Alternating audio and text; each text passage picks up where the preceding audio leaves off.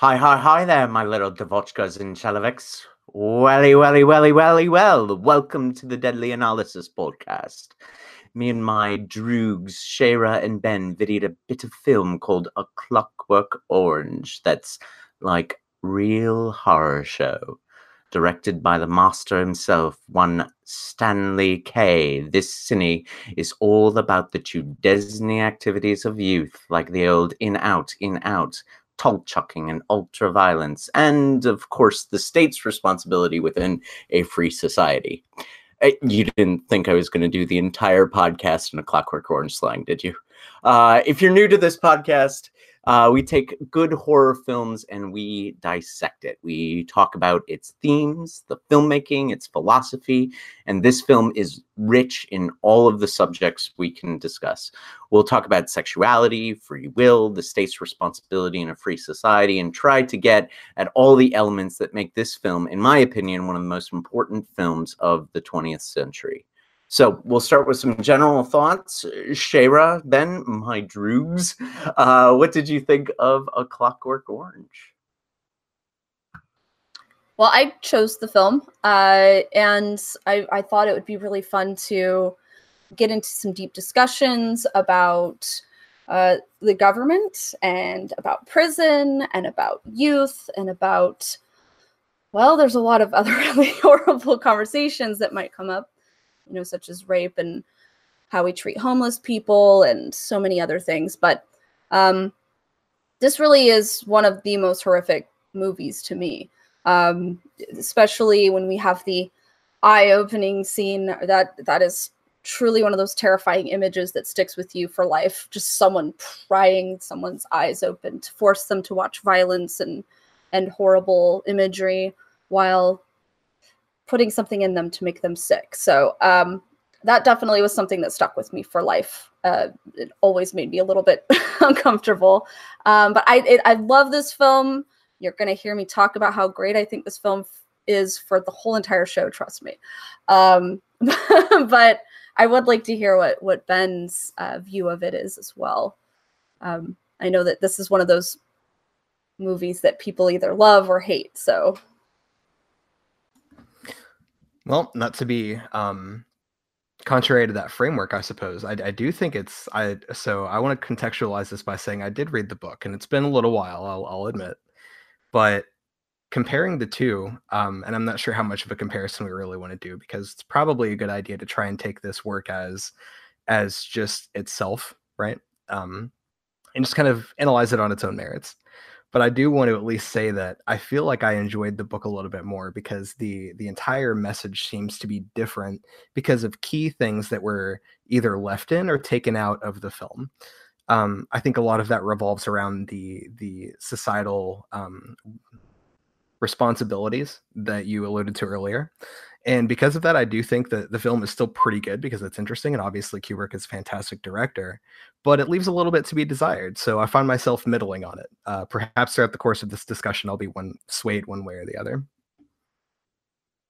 That's interesting that you, I read the book too. I think we've got 3 readers on the podcast tonight, which, I'm of the opinion, as always, that, the books don't matter, that we kind of view films as a different medium. And so there's a different aesthetic criteria and a different set of judgments. And so our responses to the film are almost independent of our responses to the book. That's always been my philosophy. I think that when we talk about the ending of this film particularly, I think that's where your point is definitely most salient, because the ending of the book and the ending of the film leave the viewer with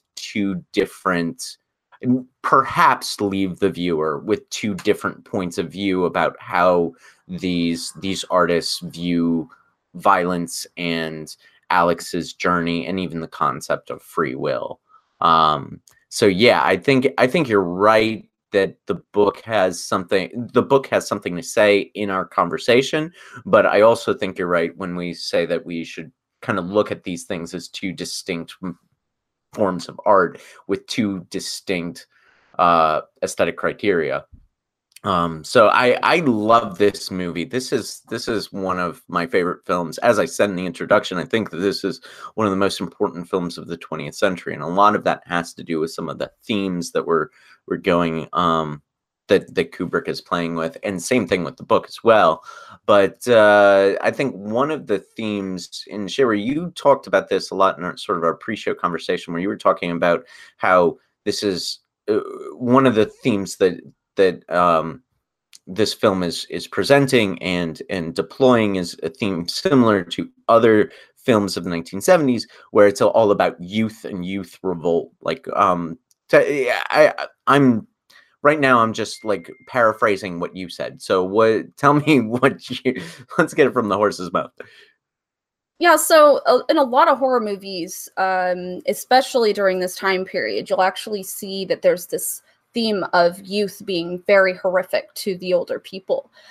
Youth is going to come in, they're going to be the ones taking over, they're going to basically change all of society, almost to the point where you probably won't recognize it, you won't feel comfortable within it anymore, you don't understand their language, you don't understand their clothing, you don't understand their music, you don't understand the things that they enjoy so much, and you more and more feel like you're not a part of society. And then as you age and age and age, there's all your friends are dying, you're all alone, and you're just adrift in this. It's a horror movie because you feel completely outside of the world you've always grown up in.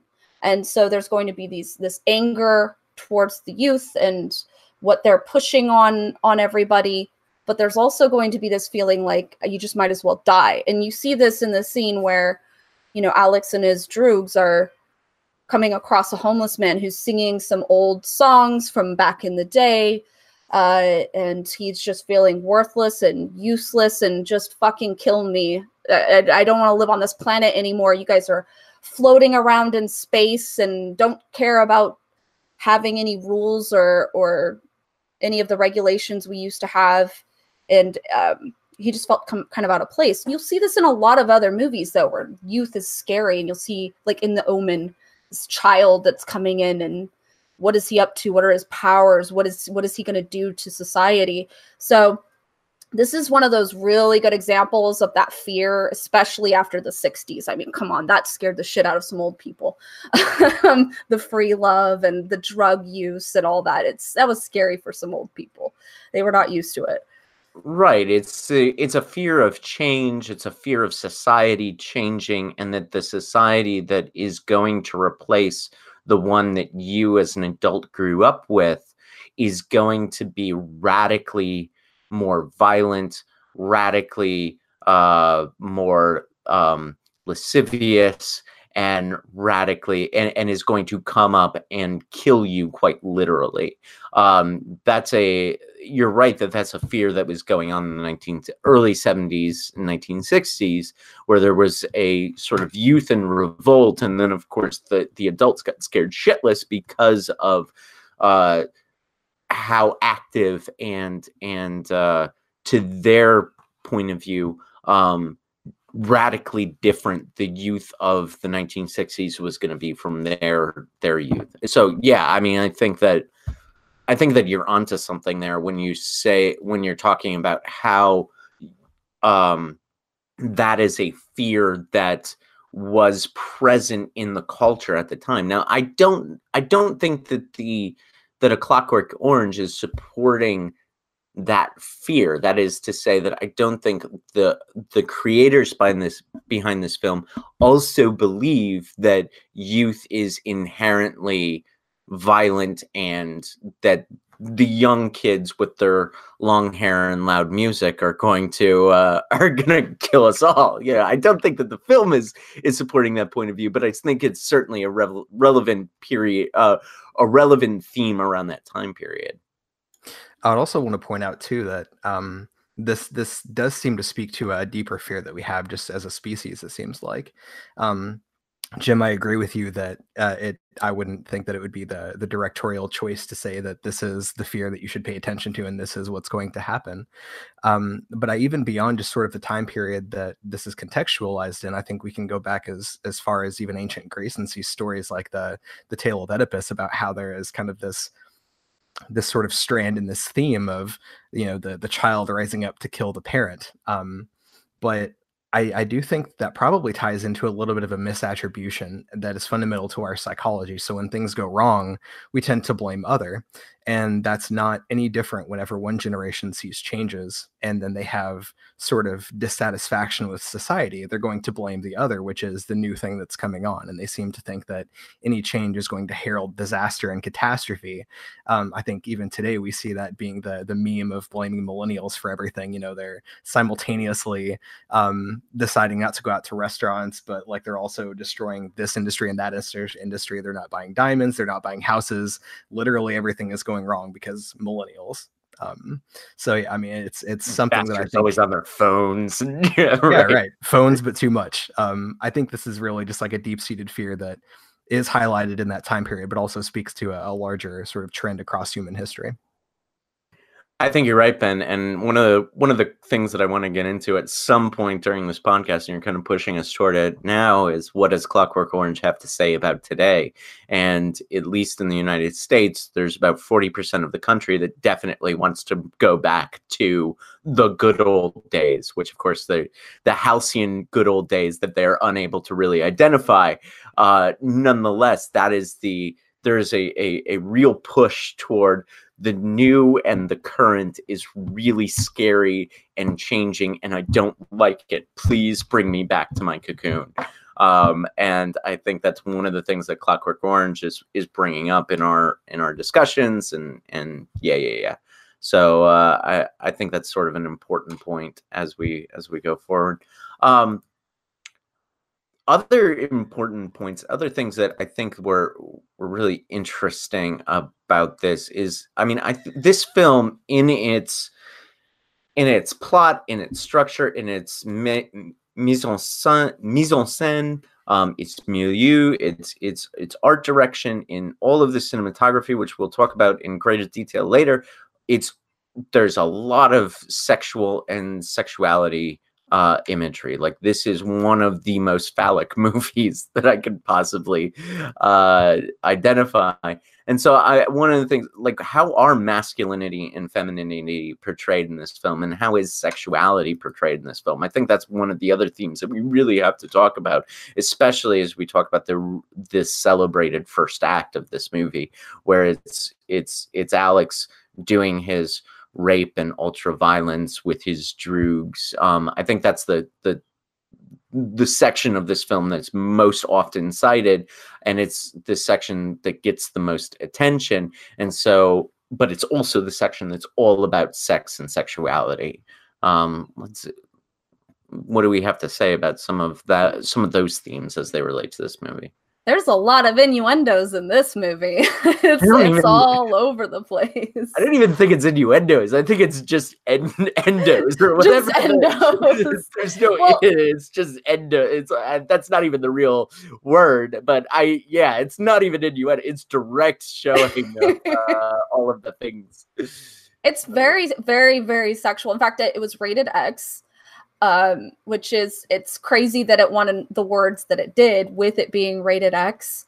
That's kind of unheard of in most films, which is why a lot of people adjust and edit to get to that R rating, but this one was not, so hooray. But I think it was Noah that recently went to this sexual museum. I don't remember what he called it. I don't remember what the museum was, but they had a big picture of Alex with the giant statue of the penis from the pussy yoga ladies room. And so I was like, yeah, of course they have a Clockwork Orange in this museum. Are you fucking kidding me? If you're gonna have sexual shit in your museum, it probably should have a Clockwork Orange art. But yeah, it's there are points in this movie where when I read the book, I was like, okay, So they adjusted some of these scenes a little bit. They made this a lot more artistic for the film. They made it a little bit more palatable, if you will, in the fast forwarding of the threesome, and also by making the girls a lot older than they were in the book. There were a lot of sexual aspects of the film that were easier to watch as opposed to maybe the elements of the book. I don't know if that adjusts what the theme of the book was at all, though. But one of the things that I found very interesting in the writer and wife scene, I found out that they had continued to try to film that scene. It just wasn't working out. It just felt super dark and not quite right, and it wasn't what they wanted. And then Malcolm McDowell said that he wanted to improvise, and he decided he was going to do Singing in the Rain. Someone said, "Oh, you can't do that. It's copywritten. Well, how are we going to get a copyright on it?" And Kubrick was like, "No, fuck this. We're going to do Singing in the Rain. You deal with that. That's your job. You argue with people. We're just going to film this shit." And so he improvised and did the dancing and the singing and added that. It's almost like a whimsy to this horrible situation, you know? I don't know how you guys feel about that scene. That's one of those really controversial scenes to most people. Whereas for me, I thought it was fucking pure art. I think it depicts this idea of how do we trust people? Who do we trust? Like, you know, when we let someone come into our, like, come across our boundaries, like, how do we let that affect us later on in life? I think there's a lot of elements of sex being that boundary, right? The idea that when we have sex with someone, we are vulnerable. And the idea of home being kind of like your body and kind of like your boundaries in your personal body. And then we get into consent and all that shit, of course. But I don't know if you guys had that interpretation from the scene of the boundaries and the breaking into people's, like, homes as well as breaking into people's bodies. I don't know. I would like to hear your guys' opinion. I mean, you said a lot there that I want to kind of pick up on. Ben, do you want to go before I do? Because I might talk for a little bit. Sure. Yeah. I guess the direction that I kind of want to take on this, and I want to look at it comprehensively, because I do think that the other scenes, there's kind of a range here of effects and usages of sexual imagery and actions.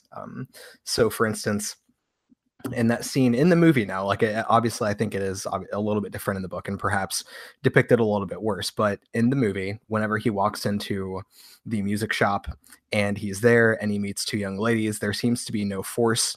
There seems to be no anger, like malintent. It just seems to be a natural occurrence that I don't necessarily think would be construed as negative in any particular way. I'm not sure. Like, just taking it for what it was, I don't think that scene could be portrayed as being negative. Perhaps just, you know, youth being youth and doing what youth does. However, in other parts of the movie, particularly with the rape scene with the writer and his wife, or with the yoga lady, like, obviously it takes completely different energy, and there is, I think, a strong theme there about boundaries and how you put up boundaries around particular urges and what makes them healthy versus not healthy.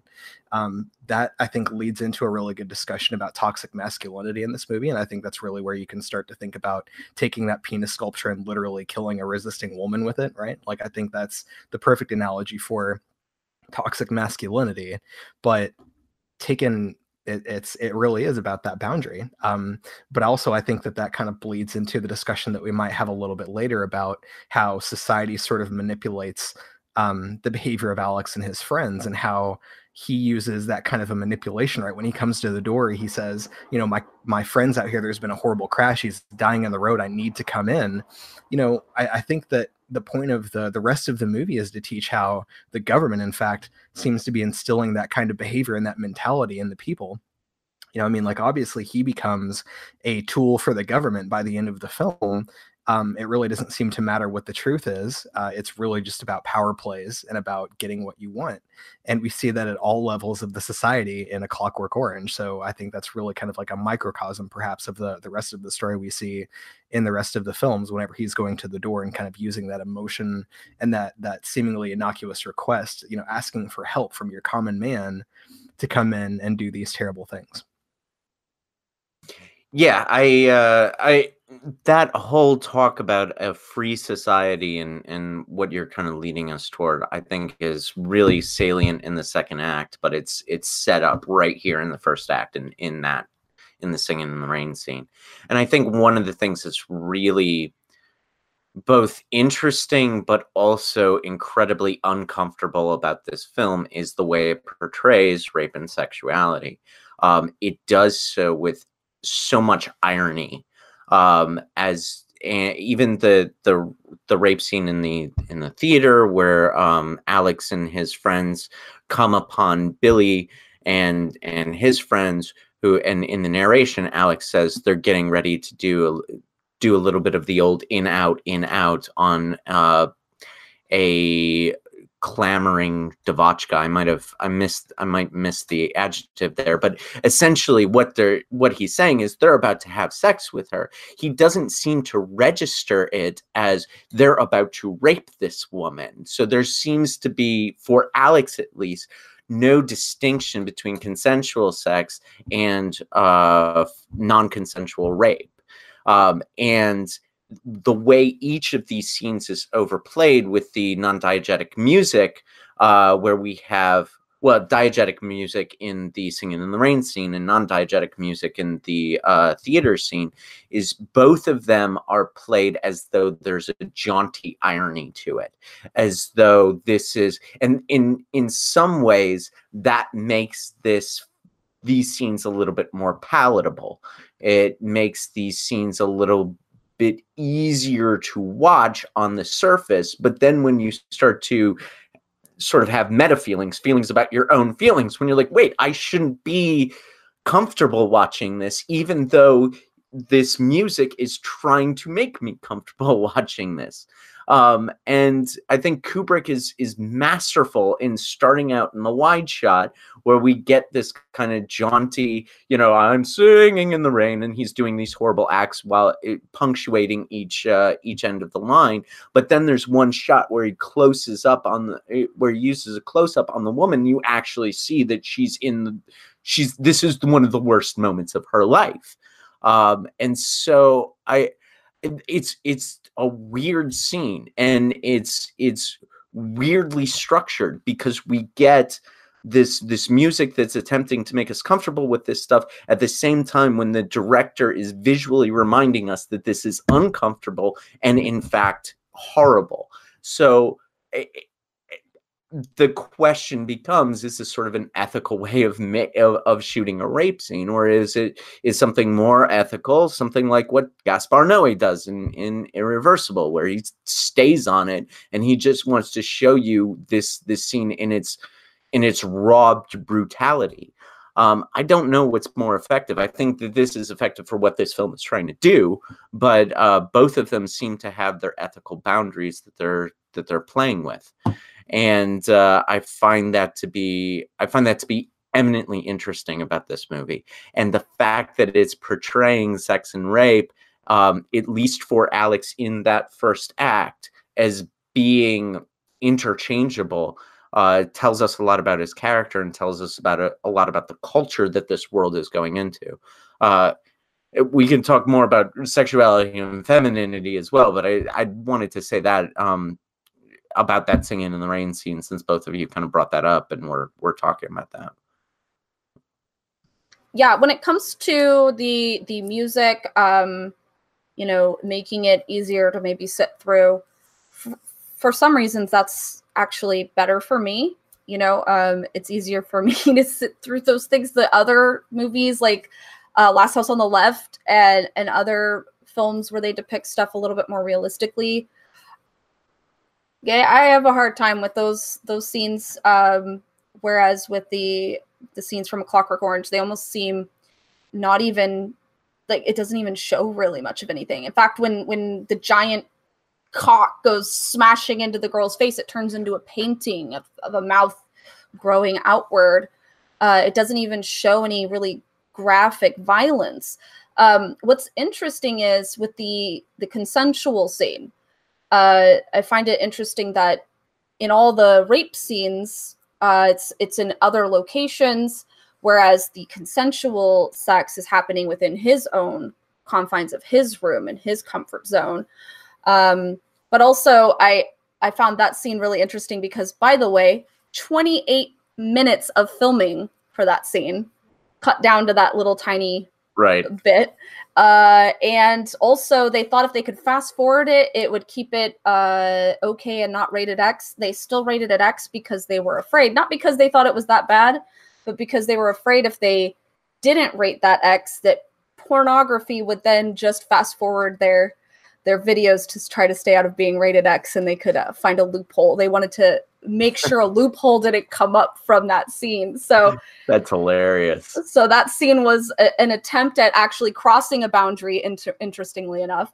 And they were like, "Oh, we know what you're up to, Kubrick. It's not going to work." So I don't know. What's amazing about that scene is how well it fits with the music. That it's just, that's a masterclass in editing, and I have no idea how they could do a 28-minute scene and still be able to get it choreographed in exactly the right way. I mean, this is, on a technical level, this film is a fucking masterwork. But yeah, I think you're right that this is I don't know. We'll talk more about the technicalities a little bit later, but my God, that's it. You're right. 28 minutes of filming, and that's a fantastic little bit of trivia there.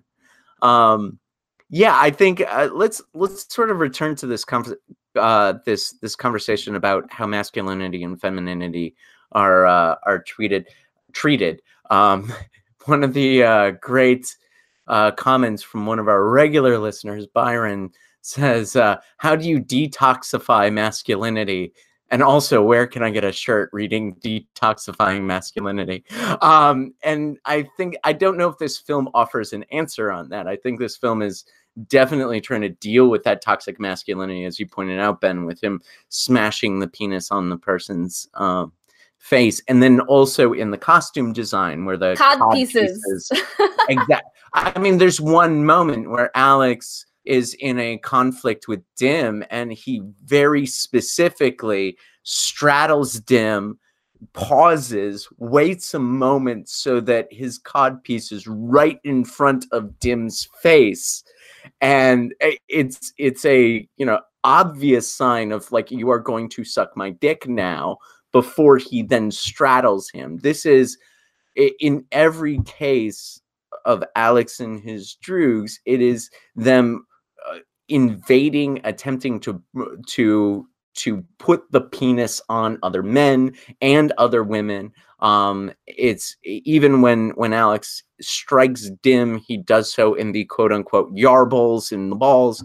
All of this is it's so phallocentric that it's impossible to miss that this film is playing with the penis. It's playing with the ideas of how much toxic masculinity invades the youth and the process of growing up. So yeah, I think this is it's fundamental to understanding the first act of this movie is how masculinity is portrayed. Even his pet was a dick. Even his pet was a dick. Well, that's the other. I mean, that's one thing is, you've got that scene where Alex is masturbating to Beethoven, and you get one of the on his wall is a woman with her legs spread, and what is the snake doing? Going right up into her vagina. And then, of course, there's religious symbolism that goes along with that as well. There's a little bit of Adam and Eve parallels there. It does. I mean, the film does relate sex to evil as within the Christian symbology. What about femininity? What about the way women were portrayed in this film? Did that strike any of you as well? Yeah, I was a little bit confused about that, I honestly would say. Whenever I think about that theme, the one thing that really sticks out in mind to me is how Alex's mother seems to only be able to cry in response to a lot of different situations. Any sort of like emotional swell results in her breaking down in tears. And so I I'm tempted to say that Kubrick was just showing kind of like that stereotype of feminine weakness. And that might have been just to sort of highlight his use of phallus as power, right? And I think that's fairly that's not controversial. It's like the phallus is used in this movie to be a symbol of power. And so like maybe his depiction of femininity would be to do the exact opposite. But I'm also thinking of, again, like Yoga Lady or whatever, Cat Lady, I think she was mentioned as in the newspaper in the film. Catwoman Catwoman, excuse me, yes, Catwoman. She fought back, and she might have been really the only woman to ever in this film in any scene like fight back against Alex, against anyone else. Like obviously there's a lot of rape going on, and so that can be depicted as a struggle, but it's also sort of depicted as like she's sort of at the mercy of these men who are taking advantage of her. And really, I mean, this Catwoman seems to be the only one who kind of like stood up against this, and like I'm standing, I'm confronting you, I'm trying to hit you. She does hit him, but then ultimately gets crushed by the penis, right? So I'm not sure. Like I think it's not very kind to the feminine perspective.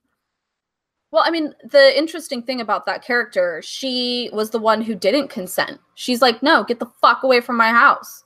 Leave. And he's like, well, thank you anyway. And then crunch, crunch away in the rocks, but he still broke into her home. And this plays into a common fear, which, hey, I'm going to give a shout out to The Lobster all of a sudden. Hey, guess what?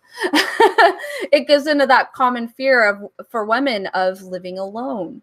And, someone might break in and then you don't have anybody there to protect you. And then you're vulnerable. But she gets her home broken into. And even though she was independent, she's literally living the dream. Honestly, this is where most women would like to be. You have a big, giant, nice house, a bunch of cats, and you don't have to deal with anybody's bullshit, and you tell them to fuck off. That's great. She also did everything that you're supposed to do that we always yell at the horror movie lady. Call the cops. She did. She called the cops. She's like, this was just really odd. I don't feel comfortable. And the cop's like, well, I'm going to come over and visit anyway. She's like, well, if you think so, that's fine. It's just so interesting how much she did everything she was supposed to do. But the real thing that did her in was deciding to be alone. And that's the ultimate fear. I think they're making us buy into that fear in a way with that kind of a scene. But is there truth to that? I don't fucking know. I mean, it is really scary being a woman alone. And a lot of guys don't realize what we go through just walking through a dark parking lot, walking with keys between our knuckles and worried about if someone's underneath our car or behind, in the back seat of our car, or, is someone going to try to hurt or harm us? Even just being around people we know, but we're alone with them. Are they going to try something? Are they going to force themselves? We live in these constant fears. Like, is it justified to live in these fears or not? Probably. Like, she should have called the cops. She should have been concerned about someone knocking on her door late at night saying, I need help. That is concerning, why should that be concerning? People should be able to ask for help, and you should be able to trust that. This is not a good society if we can't even trust that. And so she's a very interesting character because she does portray a lot of what women probably would like to live like, but what they're afraid to live like. And maybe for good reason. And as much as that might not be great, it does reflect our society still today in a way. I think it definitely, yeah. I mean, there's no doubt that it reflects our society today. I mean, it's no surprise that many women that I know carry some form of self-defense, either a mace or one of those little cat things where they, you know what I'm talking about. Everybody knows what I'm talking about. Where it looks like a cat, but it's actually a fucking weapon. There's a cat keychain. It's something that's not part of which they made illegal to carry with you in Texas. Cool. Yeah. So you can't even try to protect yourself as a woman. Apparently, they're totally fine with people walking around with guns, but Is that a what they cat said? keychain. Is It's that what a they said? little too You can't have a dangerous. keychain, but you can have an automatic weapon. I was like, God, come That on. makes sense. That's all right. Yeah, I Whatever. like her society too. What about some of the other women in the film? It struck me that in the second act scene where they're testing Alex and testing the method that whether or not it worked on him, there's a woman that he is presented with, and she is just parts. Like she is not. She has no agency in that moment. Her face is a blank slate. The camera zooms in on her breasts, and she's only parts. And we get this one sort of reverse shot where it's from behind, and she kind of breaks character and does a little bow and curtsy and runs and scampers off. So it does kind of make it think that this was just a role that she was playing, but still, like I think you're right, Ben, when you talk about the mother character. All she does is cry. The female character in the theater, in the testing scene, she is all parts. The Catwoman is murdered by the penis. There is the nurse who just seems kind of always happy and just delighted, and there's the other nurse that's fucking the doctor. All of these women sort of seem to be subservient to men, and normally in most films I would say that this is sort of a myopic view of women and femininity, and this would be the part where I use feminist criticism and say, well, you're a bad movie. But I think that this film might be a little bit more pointed in its criticisms. I think it is trying to call out these forms of these archetypical forms of masculinity and femininity as subjects of satire, rather than simply reproducing the cultural ideas of masculinity or femininity.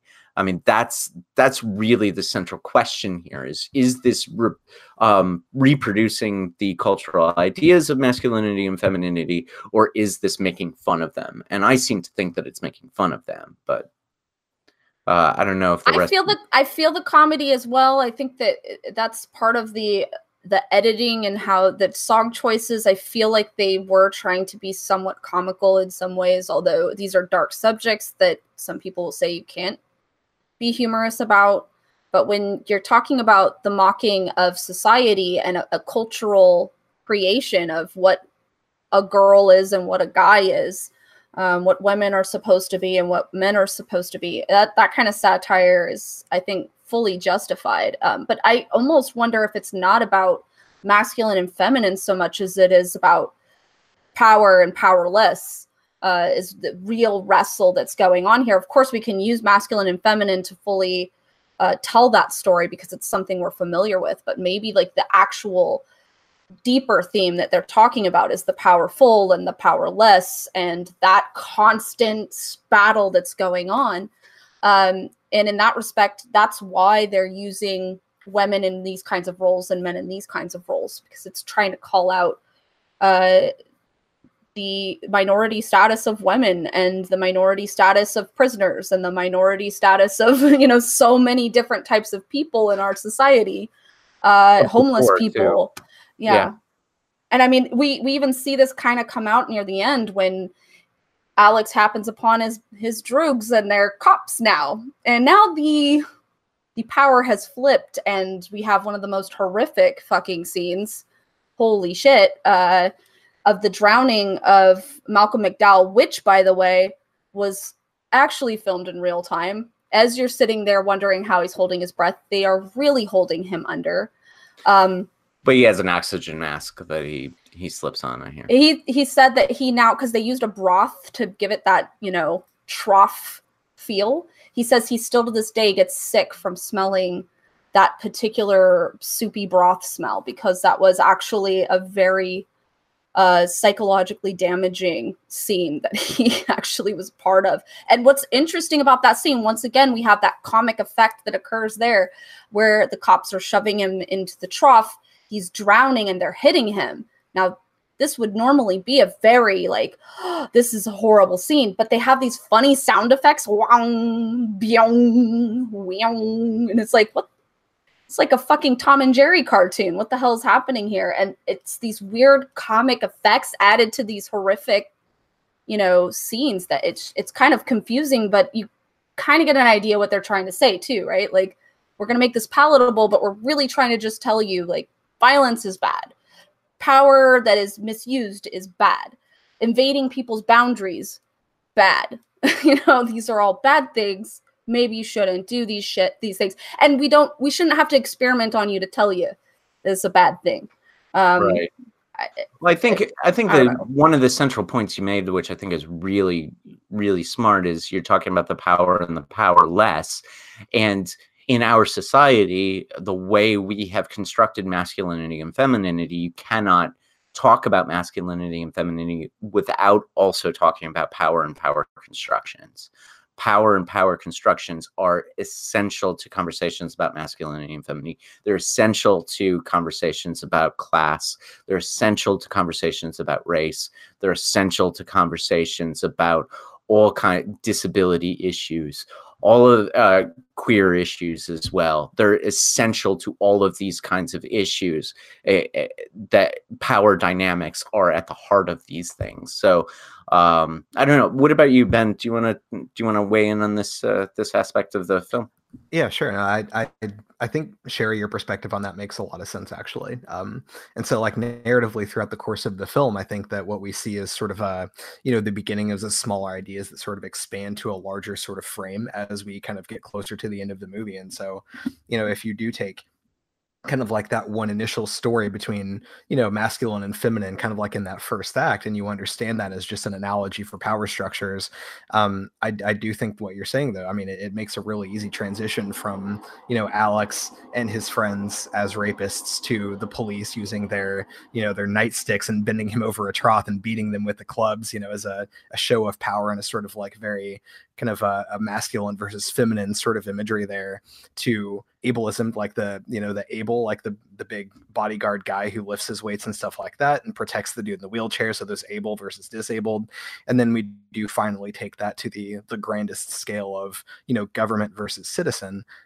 So yeah, I think that makes a lot of sense. And if we do take this movie as kind of like a satire, then I think it makes a lot more sense too, to be able to sort of see this, each individual piece is kind of like one smaller story that sort of weaves into a larger narrative about bigger ideas, yeah. So I do think that makes a lot of sense. Also, can I just point out something about the guy who carries the writer after the writer gets injured and has to be in a wheelchair? That is actually Darth Vader. Yes, David Prowse. Darth Vader. And a funny argument that happened on set with him carrying the wheelchair. So he was carrying the wheelchair. Stanley Kubrick says, "Hey, I need you to carry the wheelchair up and down the stairs." And he's like, "No, I'm not going to fucking do this shit. You're not the one take director. I'm not going to keep carrying around a man in a wheelchair. Like, this is not my job." And, Kubrick laughed. Instead of firing him or getting mad at him, he laughed and he's like, "All right, we'll try to do it in as little takes as possible. You're right." And so they were able to do it in 6 takes, which I guess everybody was okay with. But apparently there was an argument about the carrying of the writer. Right. But I love that scene, though. That is such a great scene. I'm glad that they worked it out and managed to put that in there, because there's once again that power and powerless, but this is where they're working together, right? The powerful is actually helping the person who's harmed and hurt, not only physically, but also helping him deal with the monster that hurt and harmed him in the first place. Even working in cahoots with him to poison him with the wine and make him pass out, and to put him in the creepy room and to play the music loudly. And goddamn, I just have to say, the juxtaposition between the opening scene where you're panning out to see Alex, which is one of my favorite opening scenes to any movie ever. They juxtapose it with the writer playing the music, and then you pan out and you see all of the people that are just hanging out with him, letting him get his justice, and oh my God, fantastic fucking writing. But I love the idea of the powerful being able to help the powerless is another option out there. So Right. And that is in that case, but in many other cases, we do have the powerful taking advantage of the powerless. I think no conversation about the themes of sexuality and rape in this film are complete without talking about the scene between the headmaster and Alex, where he does sexually assault Alex, or at least seem to attempt to. Yeah, there's a hand on the balls, and that's a form of sexual assault. It's a form of rape. Well, it's certainly a form of sexual assault, and that is. So the idea that this is just limited to Alex and his droogs ignores that really, I think, important point, is that when we have powerful people, a lot of other people can be powerless, including Alex, who just the night before was, inflicting his power on other people. So. I do want to point out too, like before we move on, and hopefully this doesn't jump ahead too much, but I absolutely love that the writer ends up being thrown in jail. Because him working together with his bodyguard to try and find justice, the powerful and powerless coming together, and ultimately as a propagandist or like a revolutionary trying to bring what could potentially be positive change to the government, ends up just getting thrown in prison as a political prisoner. And like we even get scenes in the prison as the warden's talking about, well, we need to clear out these common criminals because we're probably going to need room for political prisoners. Yeah, I don't know. It's amazing how that kind of just gets sort of seeded through the larger story. Well, and then it totally shits on the prison system, right? It's explaining why they do it. There's reasons why they imprison the people that they do. They're not actually trying to protect our streets. They're not actually trying to help other citizens. They're doing things for a form of control. And that's very uncomfortable for many people to try to consider. It's something that still to this day people argue that is not a thing, but it totally is a fucking thing when the exact same crimes happening in the same exact ways have different timelines or different ways of modes of punishment. Yeah. Right. It's very uncomfortable for people to. We have a just world fallacy in this society. We think that everything should be just, and so they are just. It's just not the truth. And that's what was so great about the writer, right? He's trying to get his own justice. Nope. Sorry, you don't get that. Yeah, horrible. This is, Ben, you and I are doing the Shortcut series where we're creatively adding to other films and we're talking about sort of pitches for other movies. A pitch I had as I was watching this film again was I want the political drama of A Clockwork Orange. Like, what's going on behind the scenes? What is this government like? What are the, I want kind of a wag the dog of Clockwork Orange or a, one of those kind of dramas where we're getting into maybe even like a West Wing of the Clockwork Orange world. That would be amazing. I'm just imagining the camera, and then you have Alex and his droogs walking down hallways, talking very fast. Well, I mean, I'm less concerned with. I think Clockwork Orange tells the story of Alex and his droogs very well, but I'm really interested in the prime minister, the minister, that character, the one who's feeding Alex at the end. Like, I'm interested in his character. I want a West Wing style show that centers on that guy. I think it would be... Well, that character perfectly depicts what is actually still going on today. We have politicians that are only concerned about staying in power. They do not actually care about what's best for everybody. They do not care about anything but themselves and their pocketbooks, and they are willing to do anything and everything and take away all of their, morality just to remain in power. And this is the danger that's still happening. Like, it's as long as we are allowing this kind of money and corporations, especially now, intervening with a lot of our politics, it's very dangerous, because now people are just going to want to be in it for the money, not to actually benefit society, not to actually represent the citizens. Scary. Mm-hmm. It is scary. I mean, that gets us into the second act of this film, and it gets us into some of the other themes in this film.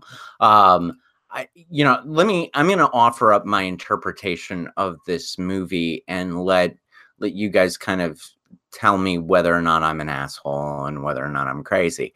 But my interpretation of the film's thesis is that one of the costs of a free society is a world where rape and violence cannot be absolutely prevented. And that has to, and to sort of support that, this film characterizes the worst thing. One of the worst things happening to the main character is not that he's put in prison, is not that he is racked with guilt about what he's done, but rather that free will has been taken away. And so it seems as though my interpretation of this film is that it is trying to tell us that free will is almost more important than the other acts of violence, that the stripping of free will is a greater crime, is worse thing to happen to a person than the rape and violence that we see in the first act. And if that's the thesis of this film, that one of the causes of a free society is that rape and violence cannot be prevented, that's a damn hard truth. Like, that is a really fucking hard truth to live with. That in order to be free, we kind of have to put up with the fact that rape and violence are going to be aspects of our society. Maybe my interpretation of the film's thesis is off. Maybe you guys have something to say about it. But this was in another film too, where they discussed this. I believe it was Minority Report, where they basically have it where they can tell what crimes you're going to eventually do, and they start imprisoning people before the crimes can actually occur. But should we be imprisoning someone for a possible future crime, even if they haven't done it yet? Is that okay? Is there any kind of morality to that? At what point are we going to start deciding what things are criminal? In my opinion, yeah, we're not going to eliminate everything, but goddamn, can we just educate people? Is that fucking possible? And that is the thing that's actually, we're getting a wall all the time. People don't want to talk about sex. They don't want to talk about consent.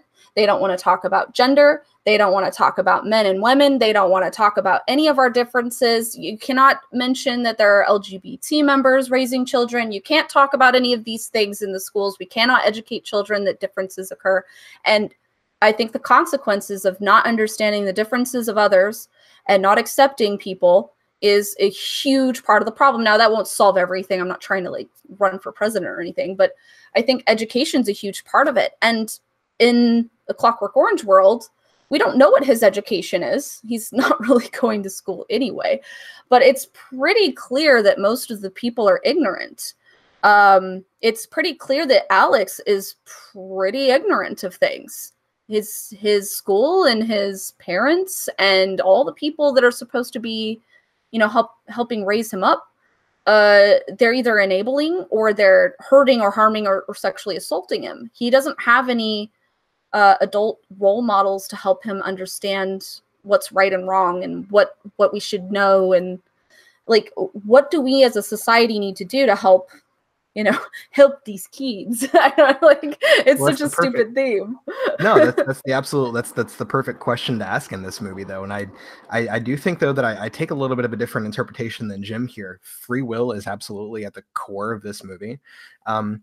And I think it's really interesting that you brought up what we could do and about education and stuff, because I think that is the answer. And I think even this story, I will say, points to that answer. But from my take, what I really see is the depiction of free will as being almost non-existent throughout the entire movie. So I really think that the point is to say, at the beginning, it looks like he's making these choices. And then when we go into the treatment scene, it's very obvious that free will, what we think he has as free will, can be taken away and he can be made to do different things. But by the end, we get kind of the final aha there, that he can be put back exactly the way that he was, which sort of suggests that those choices were controlled from the beginning anyway. And the control was coming from the social context and the way he was raised and all these different influences on a person's life.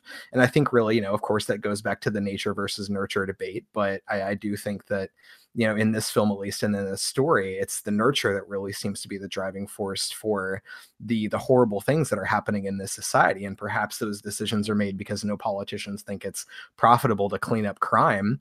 I could definitely see that as being kind of like a narrative that we could draw and would be perfectly at home in A Clockwork Orange.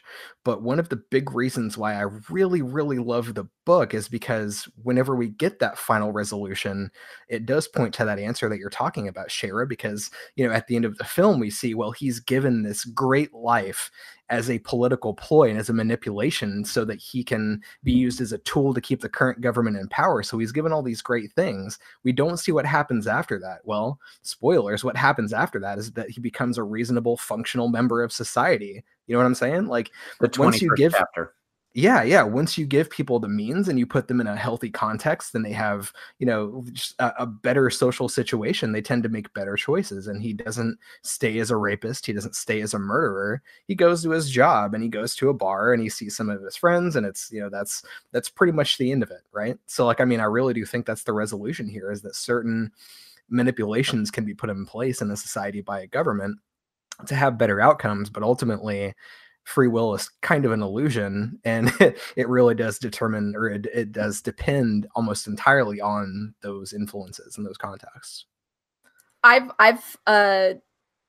have a lot of friends that are, in the they're in their mid-age situation, but they still like to play their rock music and stuff. And I have continuously tried to tell those middle-aged guys that are still like playing their rock music, I'm like, you need to name your band The 21st Chapter. Like, it's hilarious. It's a hilarious idea. Like, you have your job and you have your side gig, like, that would be a fucking hilarious name to a band. Nobody's taken me up on it because they think it's too obscure, but I think it's really like a funny idea of throughout your youth, you had this rebellious nature and you're like, fuck my parents, and, angry anarchy symbols. And then all of a sudden you're just like, okay, I go to work and, and I contribute to society and everything's fine.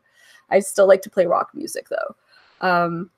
But that is kind of the most interesting aspect of what the story does to Alex. It seems like at the end, Kubrick hints at the idea that he's only been encouraged to continue to be bad, though. But I mean, that's. I think you're both sort of pointing to the ending as this answer to the question about free will and all that, and I think that I do want to talk about that ending, and I do want to talk about the 21st chapter for some people who perhaps have not read the book but have seen the film. We'll talk about like whether or not Alex is cured at the end, but kind of I do differ from you slightly, Ben, is that I understand where you're coming from, and I think that you make some interesting points that that the film is talking about how we never actually have free will, that it is all sort of a map of societal factors, and you can almost predict how somebody is going to behave based upon societal factors. But if I were to attempt to give a person an education and a sense of culture, one of the things I might start with would be classical music. I might ask that person to be more familiar with Beethoven than he is with Slooshy. What is the Slooshy Slew or whatever it is? It's some dumb band name that one of the girls mentioned, and he takes that tape deck out of the player before he puts in his Beethoven to masturbate with. I think that Alex is a cultured person. I guess I'm kind of differing with both of you a little bit. He is a cultured person. He's a relatively educated person. He's socially adaptable. He has his drugs. He understands the world in which he's working in the first act of the film. And then all of that is taken away from him, and he is left with the inability to make choice, as the chaplain says. So the real crux of this film is in the eye forcing scenes. He is given no choice. He is essentially taken what we understand as free will away. And we are all driven by our societal motives. We are all driven by the senses of masculinity and the senses of class prejudice and the senses of justice just by existing in this world. That sort of super ego mentality that we're all kind of imbued with as members of this culture. But we also all believe ourselves, I believe, I think this is true of most people, we all believe ourselves to be given a certain amount of agency. And it is that agency that's taken away from him in the second act. And so I think that that's really where the crux of this film is. And it's talking, for me, it's talking about how taking away that free will, the ability to make a negative choice, is at the heart of what a free society is. And that's, as I said before, I do think that that's a really uncomfortable truth to wrestle with. And I wouldn't, I guess what I'm saying is I wouldn't so easily dismiss, I think, the agency and the free will that he has, even as a member of the society. I think that's where my interpretations differ a little bit, Ben. I think one rebuttal that I would have, or one, not necessarily a rebuttal, but a counter argument, just to go ahead and throw this out. So I do see that parallel to what you're saying, one of our members of the chat here, Evan, was talking about the one point that Kubrick wanted to make. It wasn't a lack of education, culture, family, etc., that made him evil. Yes, he does seem somewhat culture-like. Obviously, he does seem to be gifted of tongue, and he does enjoy classical music. But we also find out that his parents have no idea what he's up to at night. They're asleep by the time he gets home. They really don't seem to take care of him. They don't keep tabs on him. They don't care whether or not he goes to school. And as far as his relationships with his friends, well, it seems to be, once again, like another power relationship. I wouldn't necessarily call those healthy relationships, because he seems to be very clearly just sort of using them. He has no problem being violent with him. And in the end, that's kind of what turned them against him, is that they sort of got tired of it, right? And so I wouldn't necessarily say that all the signs are there that he has sort of like this perfect sort of healthy life. He just seems to be a little bit off. But I do think it is an interesting discussion. Like, even if, let's say, taking your perspective that choice to make a negative action is at the core of this movie, I do still think that's a very interesting line of thought to take, and a very interesting discussion to be had about that. Cool. What do you think, Shayra? Yeah, so I agree with what Ben is saying. Yes, there were definite signs that, he had everything together. But the thing is we have this idea that if mom and dad are in the picture, and if they, are working hard, and if they provide food and shelter and clothing and everything that their child needs, then everything's good. That's not the case. And we see this popping up even today, probably more so today. A lot of the youth that act out are kids in suburban households that have an upper middle class lifestyle, that have everything that they could ever possibly want. They're completely taken care of in most cases. And the thing is we tend to blame the parents still when they act out, when they tend to do horrible things to people. We go, oh, what did the parents do? What did the parents do? Well, they did everything that society tells them to do. But is that the right thing? And we are starting to see studies about, authoritarian parenting, or the more enabling type of parenting. Like, what is the right parenting style? Is it the parents' fault? Is it the teacher's fault? Is it the school's fault? There is something to be looked into as far as how people are raised and what they're taught and what they are, what they are raised around. But this was actually brought up in A Clockwork Orange. If you look at where he was raised at, his parents were working too hard, and they did not have time to pay attention to their kid. Mom was going to the factory again. She can't fucking pay attention to every little place that he is at every little hour. She's probably working 2 jobs. Who knows? She's working her ass off, and they're living in the projects. He can't even go in the elevator at one point. Oh God, someone destroyed it. Okay, this fucking sucks. They are bringing up what it's like to be raised in an urban setting where everything is kind of gone to shit and where people are always working. This is what we live in today. It was a prophecy of our future. People are working so hard. Mom and dad, even if they are together, are working 2 or 3 jobs each. They don't have time to spend time with little Johnny anymore. And as much as they want to try to like be there for him, they can't. And even if you do live in a suburb, you're still working your ass off most of the time. But let's say you have the perfect household. Mom stays home all day. You're living in the suburbs. Whenever the kid wants his freaking rock t-shirts, he gets them. Everything's perfect. What if he still acts out? What if he still decides on violence? Why? Have you enabled him in that way? Like, there's so many questions. Like, what causes people to behave this way? And I mean, honestly, this whole argument, this whole discussion came really to God, it was like on almost every news station and almost every single television back in Columbine, when Columbine happened. Like, who do we blame for this? Why are these youth acting out? Why would they do such a thing? Now it's becoming more and more common that kids will do this stuff. We have mass shootings happening all the time. And this kind of thing actually happened with A Clockwork Orange in a way. When it came out, there were some acts of violence that occurred. Stanley Kubrick was blamed for it. And there were people threatening him and his family. They were saying they were going to kill him. This is why it took his death to come for the film to even, you know, really be allowed to be played again. Because he was refusing it to be out there. Whose fault is it? Is it media? Is it family? Is it school? Well, it was. I mean, I don't know if it was banned. Like, the film itself was not banned.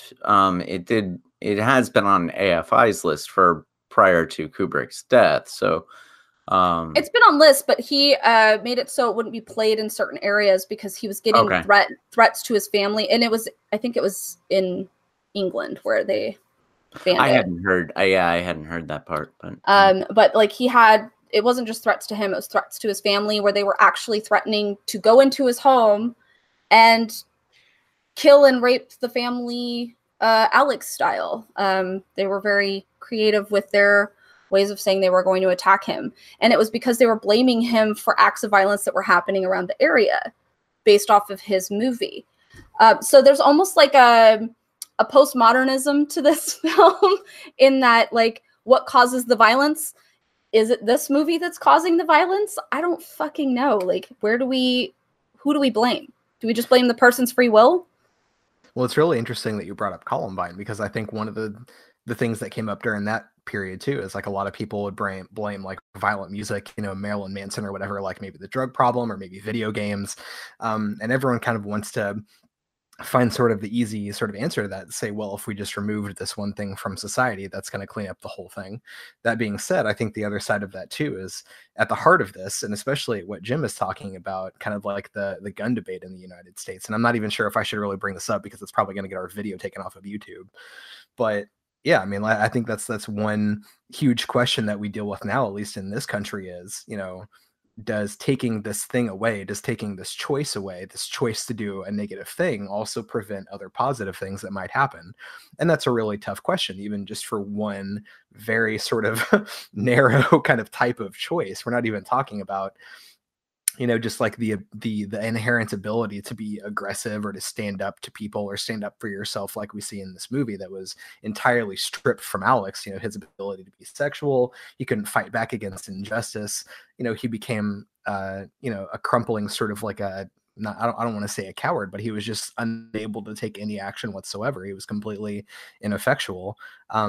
And that takes it to an entirely other level. But yeah, I mean, I think that's an absolutely relevant question, right? Like, and it's so tough to answer that, you know, even getting at hardcore in-depth studies with statistics and like really kind of like measuring that out sort of leaves something behind. You know what I mean? I mean, like I really don't want to. I don't want to get into this issue, but I kind of want to yeah, whatever, fuck it. Okay, so like a lot of the arguments I'm encouraging you. Thank you, Jim, getting me into trouble. A lot of the arguments that I hear from the pro-gun side, especially like not even just about the Constitution, is that we're trying to safeguard ourselves from potential tyranny and like horrible things that might happen, right? Like that's really kind of like the thing that is brought up all the time, that we kind of need this to protect ourselves.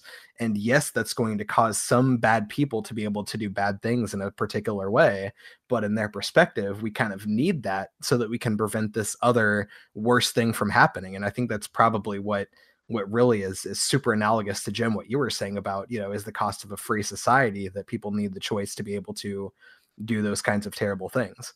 And that's not something I guess I'm prepared to answer right now on this podcast. You know what I mean? Right. Same. I keep on trying to argue, like, let's try to educate, let's figure out the root of the problem. And it's like, but Jim, you keep on bringing it up. It's an uncomfortable truth. Maybe there's just some sex and violence that is just going to be there always. And it makes me think of the punk rock song by The Exploited, Sex and Violence. And literally the only lyrics to the song is sex and violence. And it's a total earworm. Go check it out. But every time I watch this movie, that is the song that goes in my head. And maybe it is inevitable. Sex and violence is just fucking inevitable. Should we regulate it? Yeah, I mean, it's a really difficult question to answer, and I don't have an answer either. Certainly, and I don't even know if this would be the forum to try to run for president and announce my candidacy. But I think that art can serve multiple functions, right? Like, and one of the functions is asking a really tough question without actually answering it with any degree of completeness. So this, to me, A Clockwork Orange is a giant question that says, one of the costs of a free society is a world where rape and violence cannot be absolutely prevented. What are you going to do about it? Or don't you think? Like, I don't have an answer to it, and I appreciate both of you sort of struggling to answer that question. And it's, that's one of the things that's really good about art, is it sort of leaves us wondering these things, leaves us wondering. Now, I happen to be, for gun control. Does that also mean that I'm disagreeing with Clockwork Orange? I don't think A Clockwork Orange is really making a statement as much as it's asking this, is sort of proposing this idea and requesting us to think about it, requesting us to see to what degree is a free society, dependent upon having to tolerate the fact that there is hate speech and that there are gun crimes and there are sexual assaults in the world. And would we be willing to give up a free society to have all of those things just disappear the next day, and have every rapist or gun murderer or hate speech purveyor immediately start gagging when they're about to say something offensive or do something offensive or violent? Would we be willing to live in that world? Is that what the state's responsibility is? It's not, I don't know if it's really incumbent upon us or if we are even capable of answering all of those questions, but those are the questions that this piece of art makes me think about. And whether or not I ever come to a conclusion is kind of a different question, different thing. I think these are one of the things that are just part of being in this world and being in a society, is trying to figure out questions like this, not with any particular end in mind, and in fact knowing that there will be no end, that there will be no conclusion. Well, the other thing that's really interesting about all this is, so we had the struggle of the powerful and the powerless. That we can agree is definitely a part of the theme. And then we talk about free will and, not having that free will, and what that means for how we should legislate, maybe, but maybe even how we educate. But the other thing is, we have to definitely consider the fact that they did bring up police brutality and the misuse of power, and how people who are in position of power may not be so good with it. In fact, it's probably the regular that when people have positions of power that they misuse it, whether they're political or they're police or whatever, whether they're clergy, whatever the fuck they're doing in positions of power, whether they're man, woman. So then what does that mean? We should just sit and accept this shit? Like, no, obviously you kind of want to rebel against it, right? You watch this movie and you're kind of like, no, fuck all this noise. But then what does that mean? Like, have we missed the point? I don't know. Like, there's so many non-solutions to these problems, and it almost feels like there's no hope. It's very hopeless. I don't know if there's no hope. You know, certainly I'm pessimistic about the world at large. Like, that's just kind of what it's like to be. I tend to be a pessimist in 21st century. What? I tend to be a pessimist a little. Yeah, I mean, sorry. I think that I would be. Let's just put it this way. I would be careful of any person who offers an easy solution to a complex problem. And that includes people on my side of the aisle. The people who say, oh, well, if we just get rid of all of the guns, then all of the violence goes away. I don't think I don't think it's as simple as that. You know, so I would, as I said, I would be careful of anybody who makes who proposes a simple solution to a complex problem. Doesn't that seem to be the way of the political process, though? I mean, like, obviously, yes, these are very tough questions to answer. And we here, I think, have taken a position of intellectual honesty in admitting that. But I do think people, because they are so complicated, do sort of take very quickly to people who offer those easy answers, right? I mean, and that's something else that you see a lot in this movie is, you know, anyone who is willing to pick up that power and that phallus and ram it down your throat is kind of the person that ends up being put in charge of society as a whole. Yep. You know? Yeah, I think you're right on, Ben. Yeah, I mean, we sort of reduce our complex political discussions to sound bites. That's something that's all. But it all explains Trump. It really explains. I mean, I wanted to go the whole podcast without actually mentioning his name. It's hard not to with this movie. Yeah, I feel like it was kind of calling out the future of our politics and the fact that you know, entertainment and violence and sex it's getting to that point where nothing really shocks us anymore. We've become numb to a lot of shit. And so when we hear all these crazy stories, we're just like, people live their lives. So anyway. Yeah. A Clockwork Orange is actually about the orange president. Dun-dun. All right, we're all done with that. Let's move on. So another question sort of occurred to me, and this is this will get us into discussions of the 21st chapter in the book, but also in the discussions of how the film presents the end. And it's a very simple question. The last line of the film is, I was cured. Is he cured? It's a simple question, but a very complex one to answer. What do you think? Is he cured at the end? I'd say he's not an expert. That's about where I'll go with that. He's not exactly an expert in that, so. So is he cured? But do you like that last image of him having sex and the other people turning, sort of cheering him on, and he gets that he's able to slushy, aka listen to Beethoven's Ninth. Is this a cure? Is this a moment of cure for him? And this brings us back to like how we view Alex's emotion or character's journey over the course of this movie. Is this a return to his halcyon days of rape and ultraviolence with his droogs, or is there something else in that image that leads you to believe that there's going to be something different going on here? I'm sort of either the experiment failed question as I ask it, but what? Either the experiment failed or he died and this was his like hallucination right before the death hit. I mean, that's really the only conclusion I can come to. Yeah, okay. Go ahead, Ben. So what I want to appeal to here is the DSM. And so if we think about what actually classifies psychological disorder, I think it's mostly defined by, is this trait or is this thing actually causing you difficulty in living your everyday life? And so if we think about the effect that Alex had of becoming sick and cowering over whenever he tried to engage in aggressiveness or listen to music, like obviously that's gone.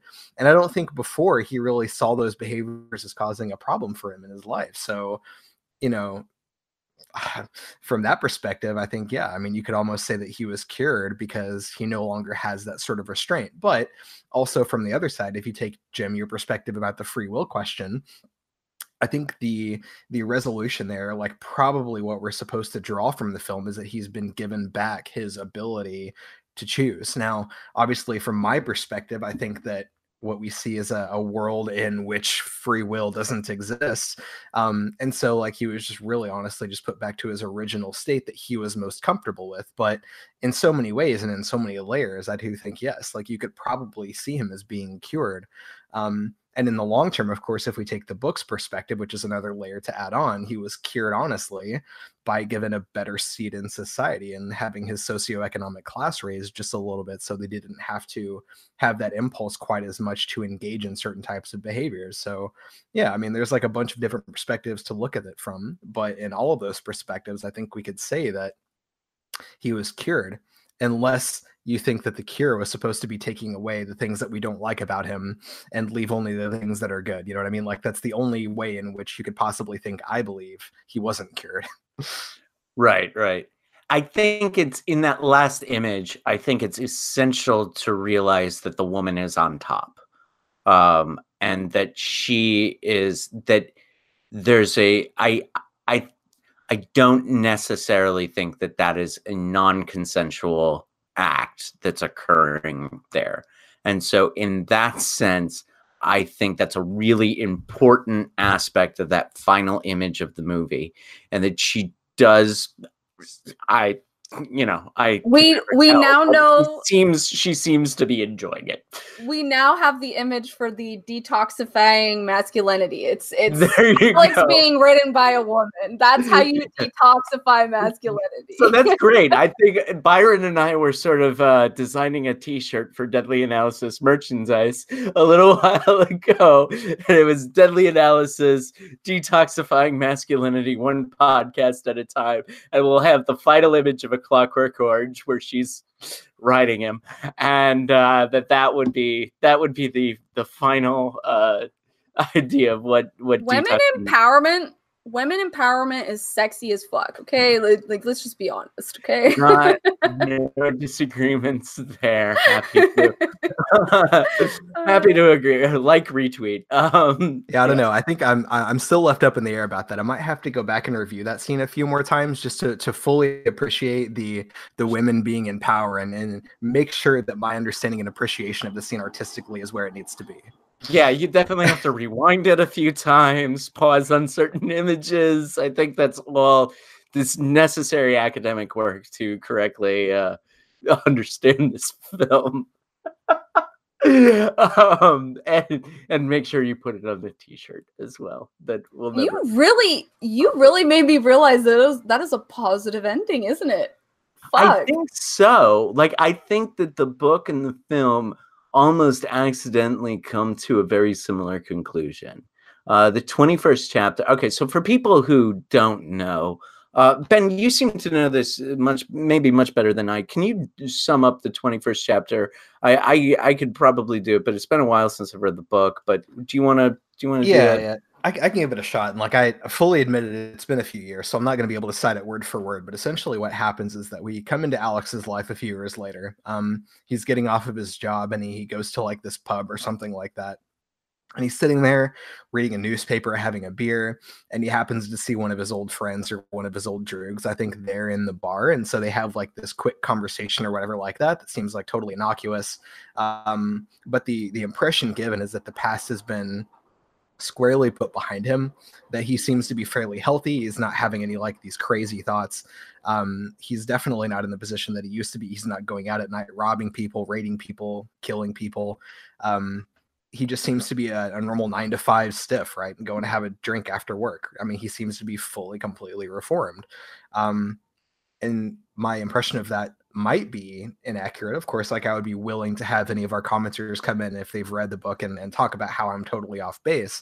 But that was my impression, is that he just became like a normal dude, right? He seems to be fully integrated, is what the overall point seems to be.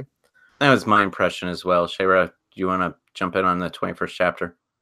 Yeah, I mean, he seemed to just turn into what we all do. And this goes back to the original theme that I was talking about in the beginning, where, you know, old people getting scared of the youth and they're all taking over and they're all rebelling and then guess what? They become fat old fucks too. and the story continues. And this has been repeating throughout history forever and ever. Yeah, those kids with their long music and loud hair. I'm going to read something from IMDb. Anthony Burgess was raised a strict Roman Catholic, even though he has an obsession with the tarot.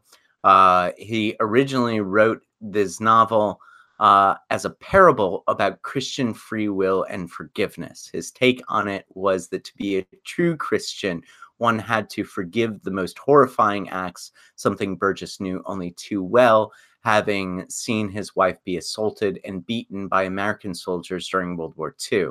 This attack resulted in a miscarriage and a lifetime of gynecological troubles for his wife.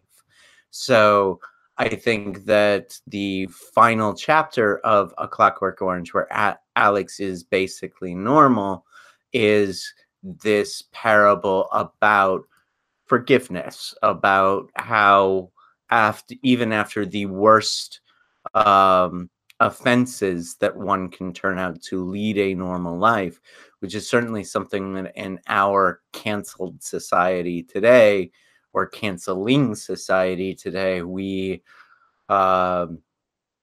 may disagree with. And this, that sort of returns us to some of the questions and discussions that we had before.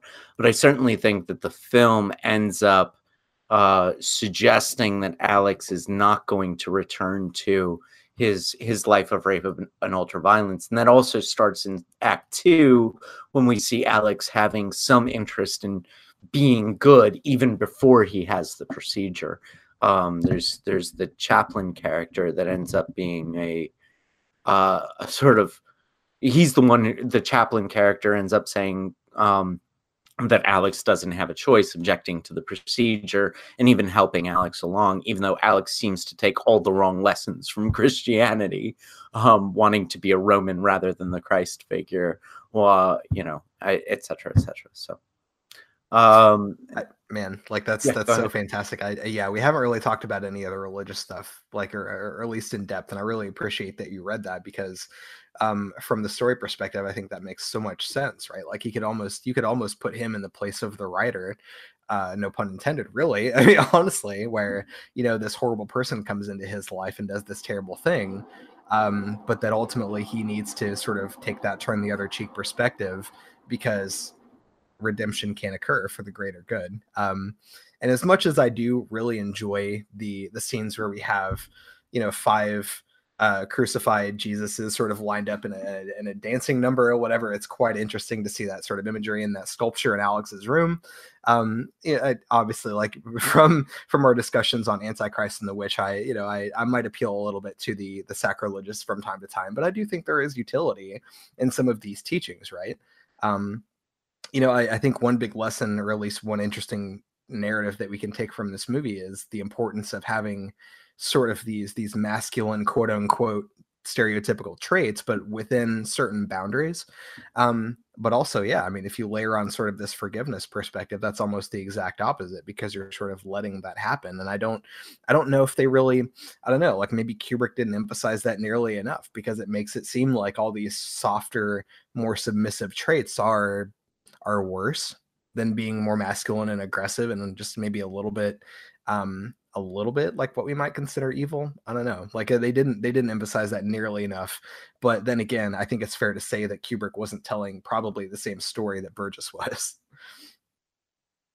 Yeah, there are certainly differences, but I just think that the idea that Alex starts in a place of violence and horrible violence, just a totally shit person, and that there is a sort of redemptive arc to his character over the course of the film, and over the course of the book, seem to suggest that the film and the book are ending on similar points. Although I think you're right that you're right to draw a distinction between the film and the book. But the fact that there is a kind of redemptive arc for him is really it's challenging too, especially from a 21st century perspective where we're canceling people.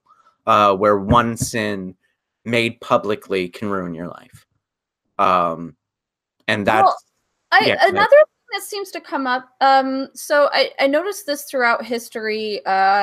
People in power, when it comes to their ideas of how to deal with poor people, one of their things is to keep them working and don't let them get bored, or they'll do sins. That's been a constant mantra for freaking eons, I swear to God. And all throughout history, you see these like rules and these ideas from the bourgeois types saying that poor people need things to do, because if you don't give them something to do, they'll just act out. And there is that bit of an element of, is there boredom to what is going on with these kids? And do they have that hope for a future, or do they not want to live the life of their parents? And you see this also pop up in SLC Punk, where this idea of like, I don't want to grow up to be like you, Dad. Probably is going to end up growing up to be like his dad. But this idea of like, no, I'm not going to just work 9 to 5 and hate my life and be miserable and bored and tired all day, and then you end up doing it anyway.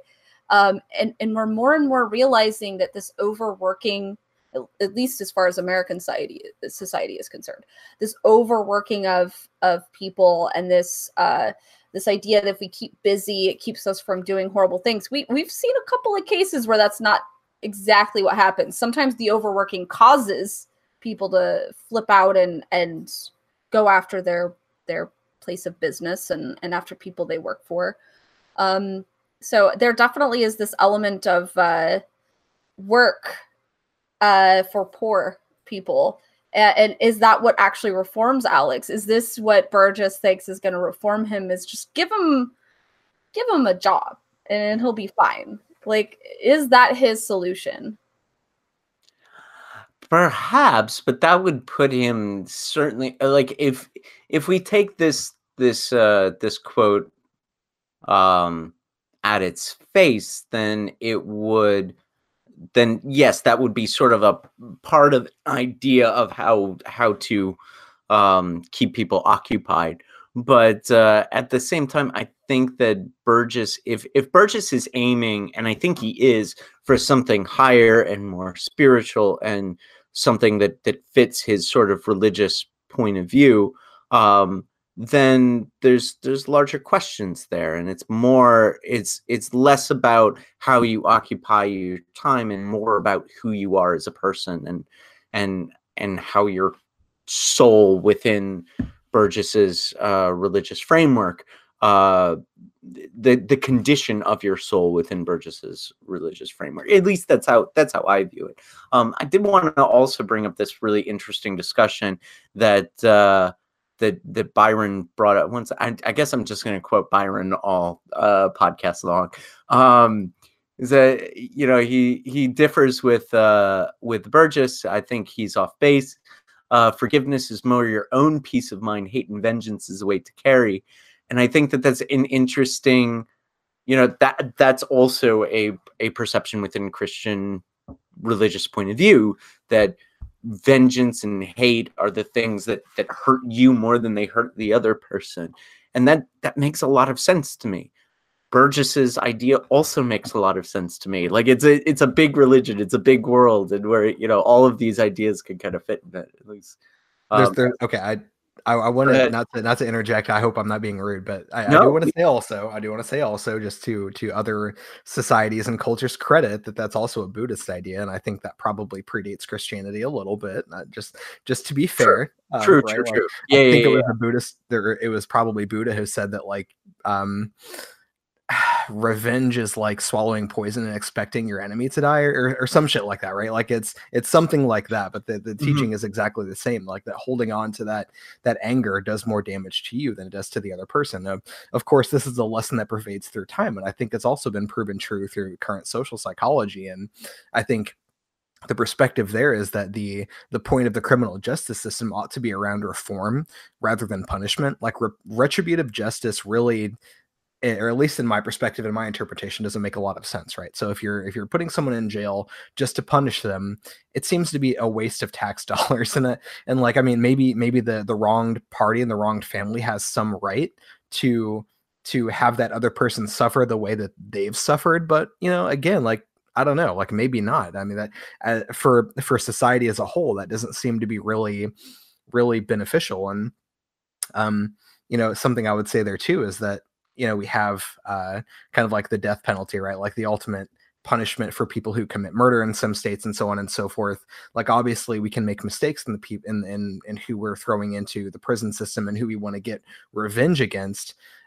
So not even just from that perspective, or the fact that we make mistakes about who we're supposed to be hurting because we think they hurt us, but as a society as a whole, it would make so much more sense to listen to the people and understand who they are and figure out why they're taking the actions that they're taking and try to make them better people, as opposed to just saying, well, you punched me, therefore I'm going to punch back, which is almost the direct quote from something that we saw in the movie. Like, why not be able to punch back? Anyway, yeah, so yes. Yeah, restorative justice is what you're talking about, and those are there's quite a bit of scholarship in criminal justice studies about restorative justice, and a lot of it is very interesting and completely antithetical to what we're doing.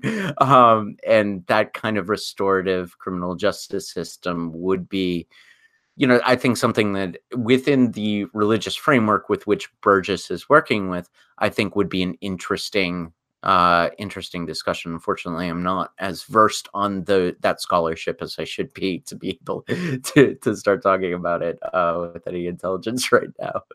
I will say this, though, as much as I'm not about actually acting out vengeance and blah, blah, blah, goddamn, I love vengeance movies. They are my fucking favorite movies. I don't know why. Dude, this is a debate that Jim and I are having currently. Not to derail, I know No, we want to have derail. some structure here, but him and I have had this discussion about John Wick. Whereas I fully appreciate that this man went on this huge killing spree because someone hurt his dog. Whereas Jim, I think it's unethical to have that kind of violence raised up on a pedestal in movies. So, not to I think that's an awesome stuff. No, that's an awesome conversation. I love the conversation. This is one of my favorite topics. I think we should definitely delve into it at some point. There is a movie that I need to add to our list that is probably my favorite movie from last year. It was called Revenge. Yes, it's a revenge movie. It's called fucking Revenge. Movie, all right. And it's fantastic. Movies I've ever seen. It's so fucking good. If you guys have not seen Revenge, go see it. But I love vengeance movies. They are a treat for me. I don't know if in my personal life, it's my moral. But is that weird to like really enjoy media that has this element of vengeance when you're not actually for that, morally speaking? I mean, does this speak to the idea that Marilyn Manson was blamed for shootings and stuff? It's like, you know what? Sometimes I just like music. Sometimes I just like movies. Sometimes I just like books. It doesn't mean I want to go and just because I like Friday the 13th that I want to go to a campground and like slash up some teenagers. Maybe there's some element of entertainment, some of this shit we talk about. Maybe it doesn't have to all be seriousness. I don't know. Not to mention, I do feel like one of the greatest movies. I absolutely love Old Boy, and as a more classical type of horror, that's inherently a revenge flick. And God, if that's not one of the best movies that I've ever seen in this genre. That is in my top 5 of all time. It is the best. I do kind of like the vengeance stuff. Sorry, guys. And in a way, this is why I love the juxtaposition, right? Of, Alex and the panning out, and then the writer and then panning out, the vengeance that the right, and he's getting off on it too. Like he's cranking the volume and he's like, oh, he's just so happy to play the music loudly. He knows exactly what's happening. He doesn't have a camera in there to see what's happening to Alex. He has no idea, but he knows. And he's just getting off on cranking the volume up louder and louder. And it's, I don't know. I kind of appeal to the writer in that film. And I don't think he deserved to be in jail. Let's like all band together and save the writer. Save the writer. We'll make that the next T-shirt in our Deadly Analysis. Unless it's the writer in Lady in the Water. Let's not save that guy. Oh no. No Adam. No you Adam. Brought that out for Noah. Oh boy. All right. Let's so we're at this is gonna be one of our longer podcasts, and as well it should be, because Clockwork Orange is some deep film. I want to run through a few notes. This is just some technical merits of the film that feel free to just go ahead and unmute your mics and just interrupt me if you want to go off on any of these things. So I'm just going to sort of list these things and start and give brief notes about them before we go to our final thoughts. But feel free to, if you want to expand on anything that I have that I'm bringing up, please do. Let's talk about the language in this film. Anthony Burgess was a linguist. He essentially made up a language for this film. It's called NADSAT, N-A-D-S-A-T, and it is a sort of combination of slangish Russian and English with a little bit of weird English phrases, and the language of this film makes it incredibly interesting and incredibly charming, and sort of a film that kind of takes on a life of its own. I'm going to talk. Can I give you a hint of how? Can I give you a hint on how I remember what it's called? It's so stupid. So if you sit on your nads, you start talking funny. So you nads that, and then you start talking a little on my funny. Nads, and then I said, you started talking. Oh, slushy, that. Yeah, okay. The art direction of this film. The film's milieu is completely out of time. It's like this postmodern, futuristic, weird world. It's filled with sexual references, disembodiment of the female form, weird furniture choices, chairs that look like eggs. Go ahead, Shara. But it predicted that us women would have purple and pink and blue and orange hair, and as that you do, right? And that our lighting might be slightly interesting in our living rooms, you know. Ben, do you want to jump into the art direction before I keep going? No, go ahead. I'm still thinking back to situations about NADSAT, right? Like I'm just looking over my life now. You sit on your nads. The music, I think the classical music sort of lends the film kind of a jaunty irony. The classical music, it's not actually all Beethoven, some people might not know, but classical music sort of it adds to this mise en scène of an out of time world. Cinematography, you talked about this a little bit, Shara. The images are stark, and then Kubrick sort of pulling in and pushing out on these static scenes, and then the acting and the performances. Malcolm fucking McDowell. This is literally one of the most committed performances I have ever seen in my life. Have I ever seen an actor who is more committed to his character or more just completely free and uninhibited? That is what really good acting is, and that is what Malcolm McDowell brings to this role. So I just wanted to talk. We have to at least mention how this felt. We talked a lot about the themes, but we have to at least compliment some of the filmmaking. Anything also stand out to you guys?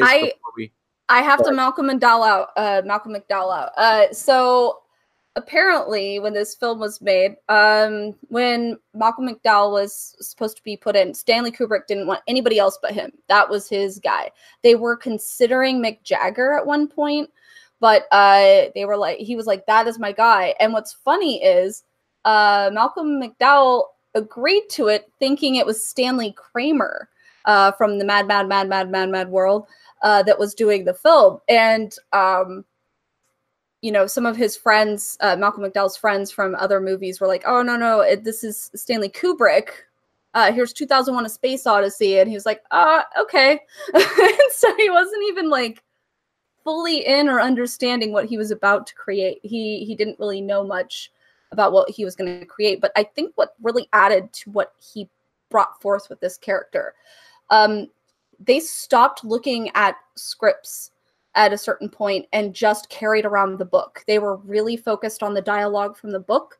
And so many people will talk about adaptions of books and like how movies have to be different and books are not going to be adapted perfectly to a movie, blah, blah, blah. And you hear this argument constantly. And so many people are like, the book is better than the movie, blah, blah, blah, blah, blah.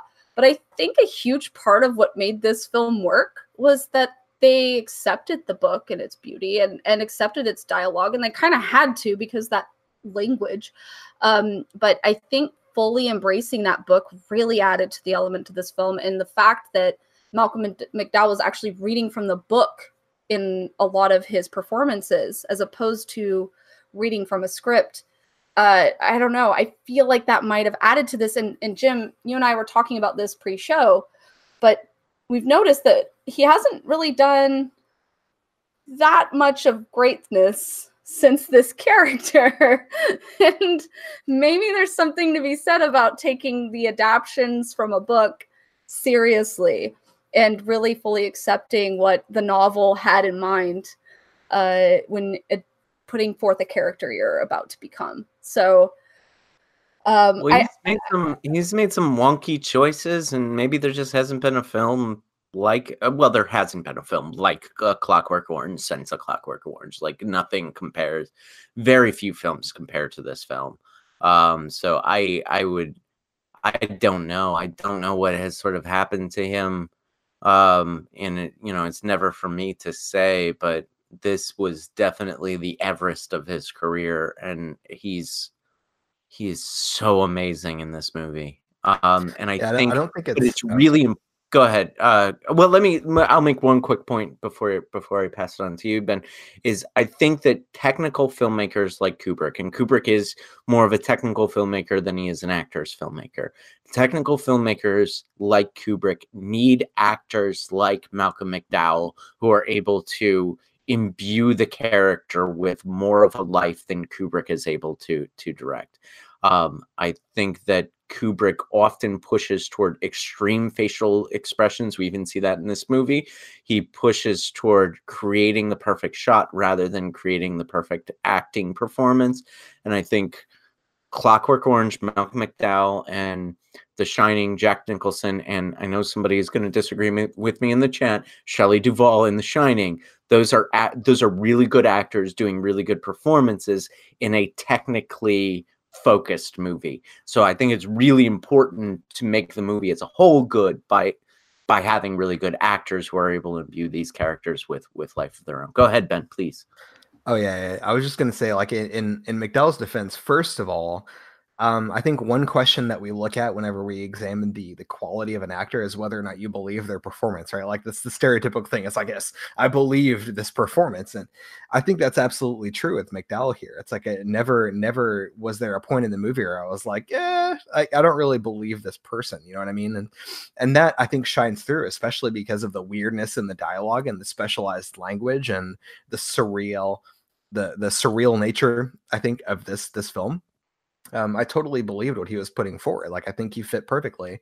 But again, like in the defense of his career, I think there are a lot of great actors that kind of like peak sort of early, and the landscape, I think, for the way that they get jobs is quite complex. And so like I don't want to hold it against him that, maybe nothing after A Clockwork Orange sort of stood out in terms of his performances as being even better than that. But yeah, I mean, it's quite complex, right? So I think he was fantastic in this role. He was totally believable. And I think that absolutely speaks to his quality, even if nothing after that had the same sort of acclaim that this particular film did. You're right, Ben, and I should probably kind of backtrack some of my criticisms. I mean, a lot of it has to do with the things you're offered. And if he's not offered A Clockwork Orange, then what can he do except and we did get a couple recommendations in the chat that I didn't I'm not familiar with. But all right, folks, are we ready to go to final thoughts? Shayra, I'll let you close out. I'll start, and Ben, you can go after me. I love A Clockwork Orange. I think this is one of the best films. It's certainly one of the most interesting films that I've ever seen. I think it's one of the most important films of the 20th century with regard to some of the questions it's bringing up, with regard to violence, with regard to how we operate in a free society. I think the performances are amazing. I think the cinematography is amazing. I think in some cases it's just devilishly funny. I really love this movie. As I've said throughout the last 2 hours, I think that there are some criticisms to be had with the way it portrays women, whether or not this is a film that is, it's certainly skirting the line between satire and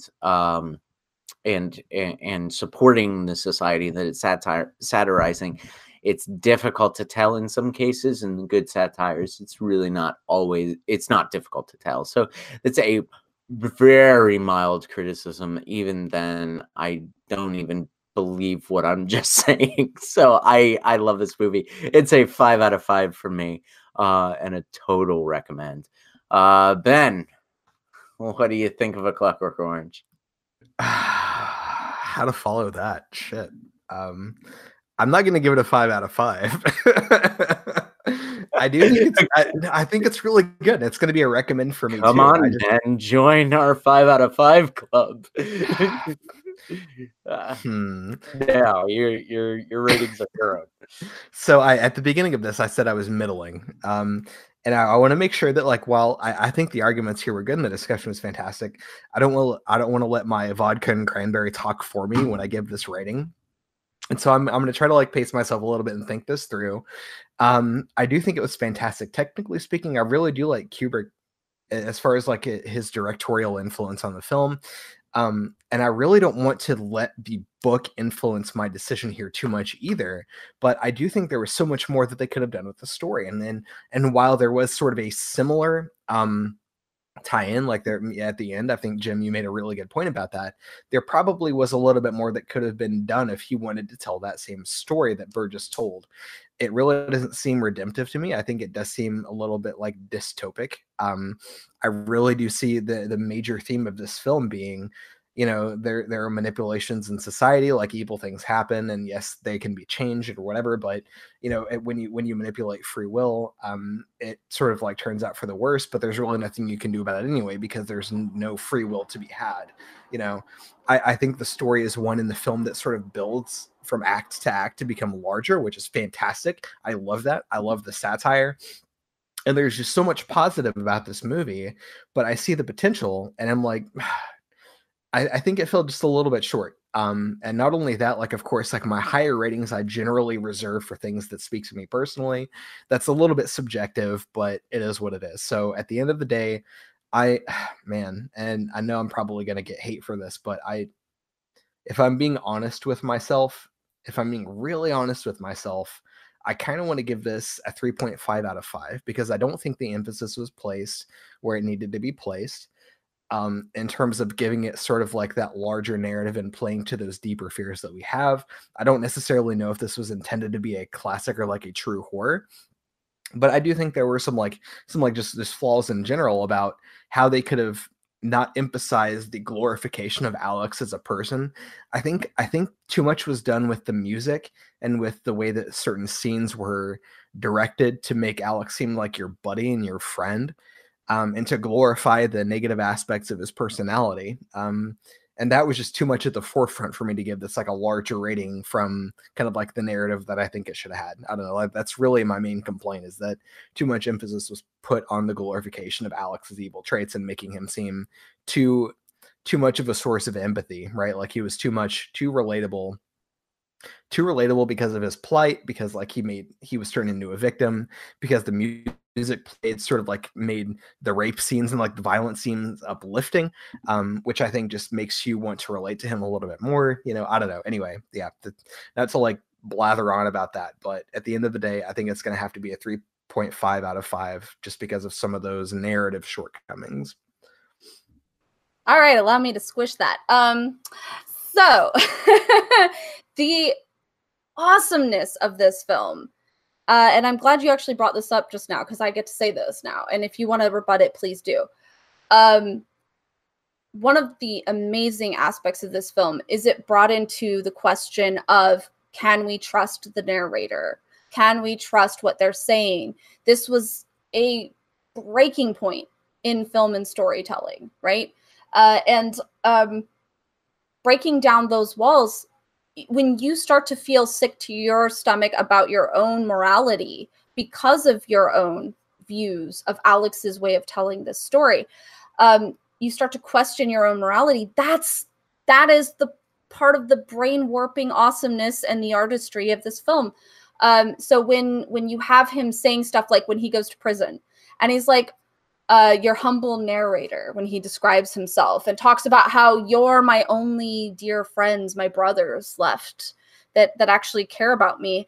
And you want to say, I don't give a fuck about you, you raping, murdering asshole. And then I'm like, wait, I'm sticking around for the story though. So in a way I'm appealing to, you know, he's right. I am intrigued by his character. I am intrigued by his story. Fuck. It's calling you out. It's calling out your humanity. It's calling out the things that interest you. It's talking about the violence and the sexuality that you are drawn to.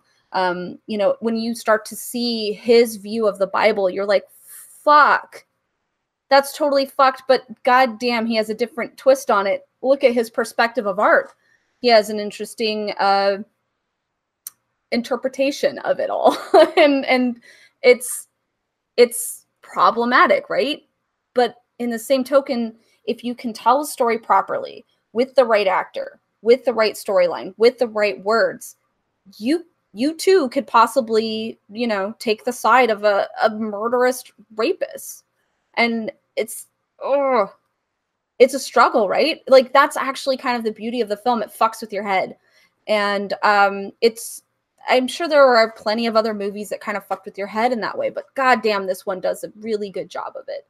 I don't know if you have a rebuttal to that, but goddamn, that's actually what drew me to this film, was that as a person who has actually struggled with these kinds of issues personally as a woman, I'm somehow on the side of this guy. What the fuck? And in a way, even sexually attracted to him. Not okay, but yeah, I'm sitting there going, yeah, he's kind of hot. Hey, Alex, I'll play with your snake any day. You know, that's not okay. But that's how it's set up and structured, and it fucks with your head. So it's kind of interesting. It's a beautiful piece of art because of that, to me. If you don't have anything to say to that, geez, the direction, the writing, the sets are insanely inventive. The costumes, I mean, the fact that Malcolm was he did some kind of sport. I can't remember what it was now, but he was actually wearing his sporting gear when he came to the place to film stuff, and Stanley Kubrick saw that and was like, that would be great for your gang costume. Just make sure to wear your jockstrap over it. And then they did it and it worked out and it looked like a cod piece and it's fucking hilarious. The bleeding eyeball cufflinks, like, goddamn, the costumes are so inventive. Even just the fake eyelashes, just beautiful. Goddamn, this movie is so beautiful, so inventive, so creative, and it makes you think. And every time I watch it, I see something new where I'm like, oh shit, fuck, I didn't think of that. That's great. And I'm probably going to look back at this show and wish I said more, but yeah, definite 5 out of 5 for me. This is my top. This is one of my top 5 of all time films. Old Boy's on there too. Just throwing that out there, Ben. But this is definitely one of my favorite movies, and probably always will be. I've loved it since I first saw it back in, I think I watched it finally in 2000. And I do consider it horror because it scared the shit out of me, especially when I found out that poor Malcolm actually had his eye cut from the device that was holding his eye, and he still has a permanent injury on his eyeball from this film. So like, that's dedication, and I appreciate all that it brought to us. I don't know. It's the greatest movie ever. Please watch it. Goddamn. It's certainly up there. It's one of the most, I think it's one of the most important films, but all right. So thank you for joining us here at the Deadly Analysis Podcast. We were talking about Clockwork Orange, one of our favorite films, one of our highest rated films in the history of the podcast. Join us next week, where we will be talking about A Girl Walks Home Alone at Night. This is a really interesting film. That's well, we'll get into it. If you enjoyed what you listened to and watched today, please feel free to give us a like, subscribe, and share us on all of the sites and hit us up on these social medias. We will be talking about Girl Walks Home at Night, Alone at Night next week, but we'll also have some other content for you guys coming during the week. Ben and I have our Deadly Analysis Shortcut series, which are a little more creative, and we also have 2-minute reviews that we are posting usually on Wednesdays. So we will continue to have those coming at you. Thanks again for joining us. We really enjoyed Clockwork Orange, and we hope you did enjoy. We hope you enjoyed listening to this as well. So have a good rest of the night. Thank you, everybody.